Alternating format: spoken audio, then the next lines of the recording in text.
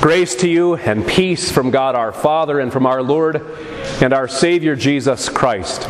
Amen. The Word of God for our meditation this morning is today's Gospel, Mark chapter 10. We'll hear again these words. Teacher, he declared, all these I have kept since I was a boy. Jesus looked at him and loved him. This is the word of our God.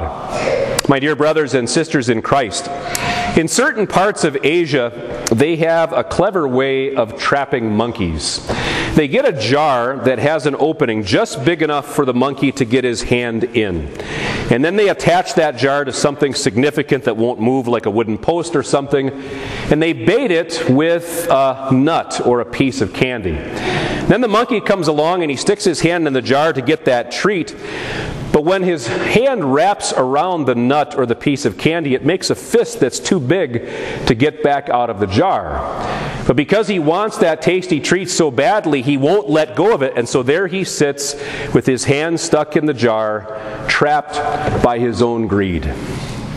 The Apostle Paul wrote to Timothy, the love of money is a root of all kinds of evil. In the portion of God's Word before us today, we meet a man who got his hand caught in the jar and just wouldn't let go. He was in love with his money. And perhaps even worse than that, this man was confident in his own goodness before God. Jesus looked at this man and loved him. He loved him by being brutally honest with him, calling him to repentance. And he loved him by doing what is impossible for that man to do. My friends, God's Word today assures us that Jesus does the same thing for us. Jesus looks at us and He loves us.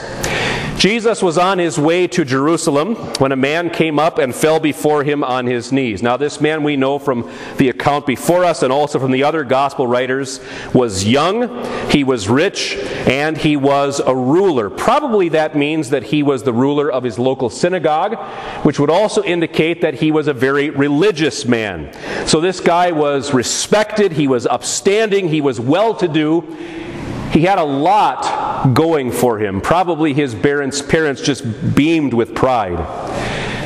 But then he had a conversation with Jesus, and that conversation made very clear that this man was far from perfect.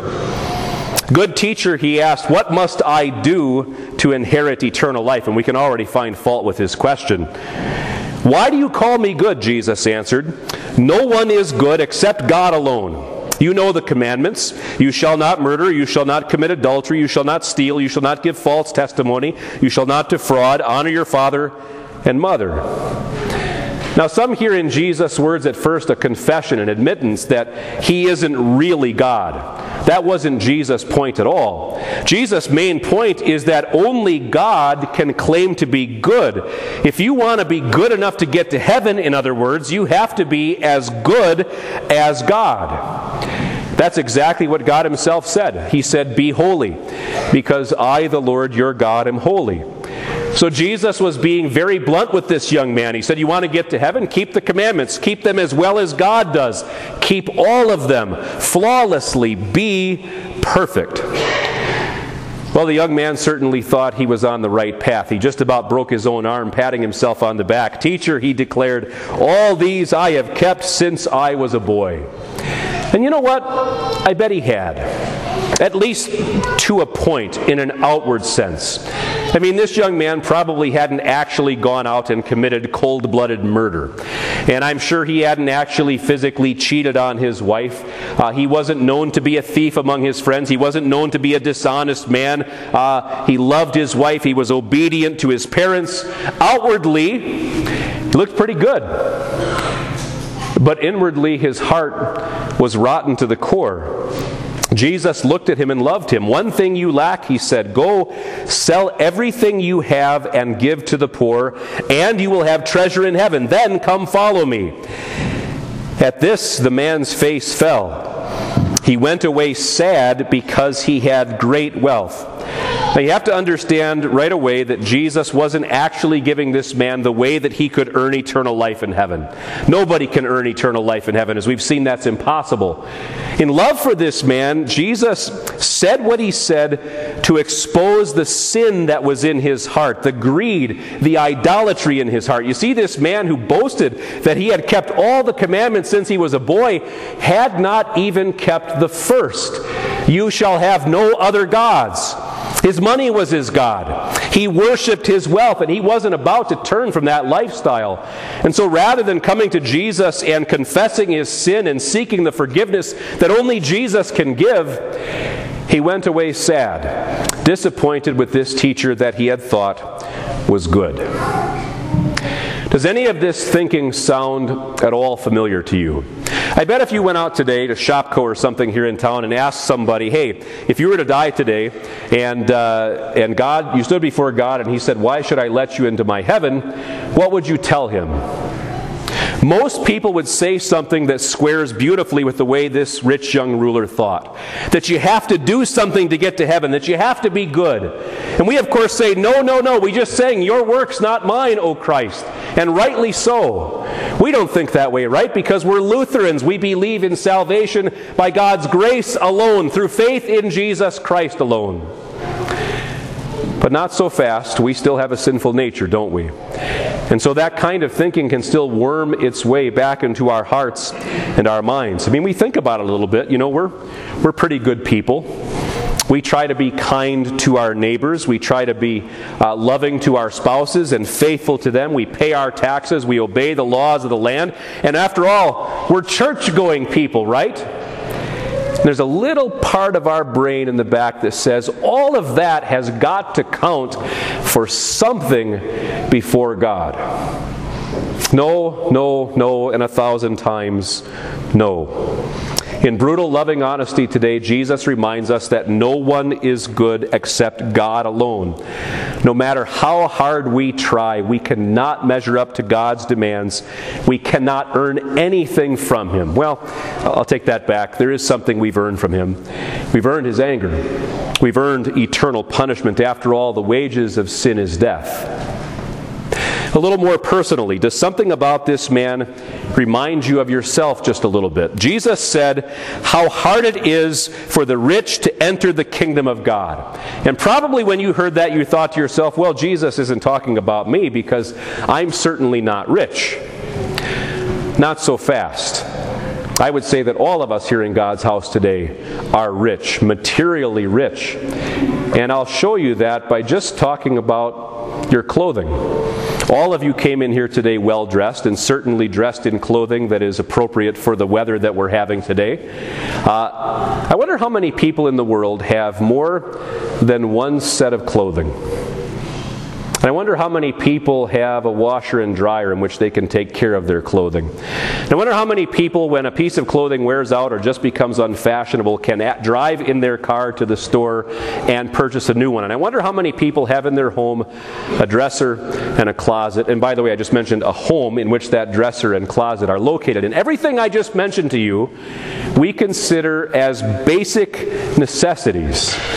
Think of the things that maybe aren't really basic necessities. How many televisions do you have? How many computers? How many sets of golf clubs? How many tablets? How many pairs of shoes? How many pieces of jewelry? You know, even though the checking account may not have a balance of millions and millions of dollars, relative to the rest of the world, my friends, trust me, we are fabulously wealthy. Is that wrong? No, not at all. Thank God for His grace in providing generously our daily bread. The problem is not money. It's never money. It's the love of money. My friends, sometimes we too get caught with our hand in the jar, don't we? You know, what Jesus said to that man, I've often wondered, what if He came and said the same thing to us today? What if Jesus stood before us this morning and He said, I want you to sell everything that you have and give the proceeds to the poor and then come and follow me? Would we react any differently than that man did? Would we be tempted to go away sad? Of course, Jesus does not ask this of us. He does not require this of us, and yet The question is worth pondering, isn't it? I mean, what's more important to me? My God or my greenbacks? My Savior or my stuff? Which do I think about more? Which do I work harder for? Do I have possessions? Or do possessions have me? It's very easy for us to look at this man in our text and think, oh, what an arrogant, greedy fool. It's not so easy to look into the mirror and have the same reaction. And yet, my friends, that is exactly what our Savior wants for us. In love for us, He bluntly calls us to repentance of our sins, including our sin of greed. So, the rich young man went away. He listened to the teacher. He examined his priorities. Jesus and His Word were not among his priorities. He was done with the Savior and he left. At this point, Jesus looked around and said to His disciples how hard it is for the rich to enter the kingdom of God. And here's the disciples' reaction. They were amazed at His words. But Jesus said again, children, how hard it is to enter the kingdom of God. Easier for a camel to go through the eye of a needle. The disciples were even more amazed and said to one another, who then can be saved? Who then can be saved? Jesus looked at them and said, with man this is impossible, but not with God. All things are possible. Jesus' conversation with that man pricked his disciples' consciences. They began to think about themselves after Jesus' brutal honesty and began to wonder, is there any hope for us then? How can we possibly hope to be saved? Because we are sinners as well. Again, trying to save yourself is like trying to stuff that 1,000-pound camel through the eye of a needle. It just doesn't work. And that, my friends, is exactly Jesus' point. We cannot save ourselves. The Apostle Paul told the Romans, no one will be declared righteous in God's sight by the works of the law. If it was left up to us, to our efforts, our strength, our ability, our goodness, we would be sunk. Salvation is impossible for us to gain. And yet, my friends, Jesus accomplished the impossible for us.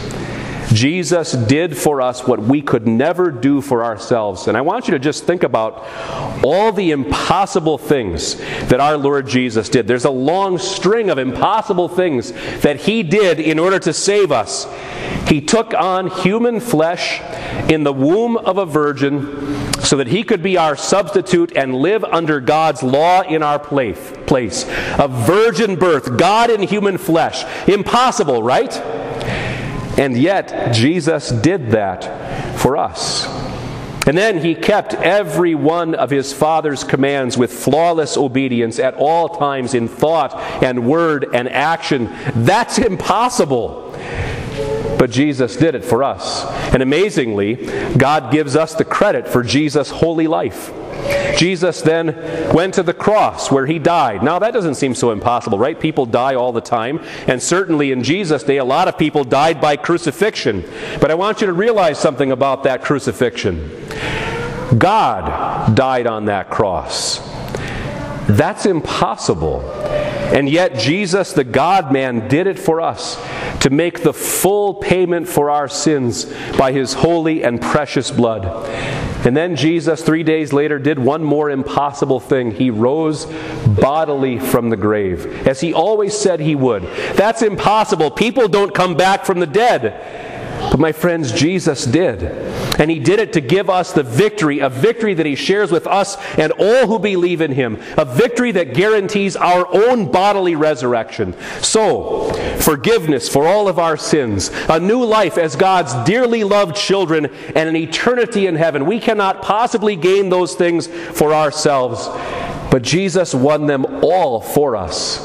And now, through His Word and Sacrament, the Spirit gives us faith to receive those blessings as our own. Something else, by the way, that's impossible for us, faith.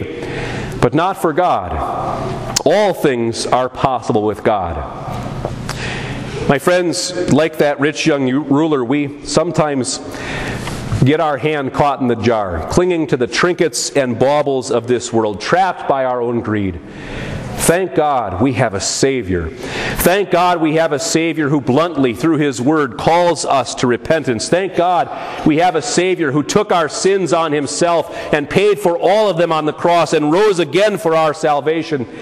Thank God we have a Savior who every day forgives us every sin and gives us the gift of eternal life. By the Spirit's gift of faith, cling to Him. Cling to the one who looks at us and loves us. God grant that to us all for Jesus' sake. Amen.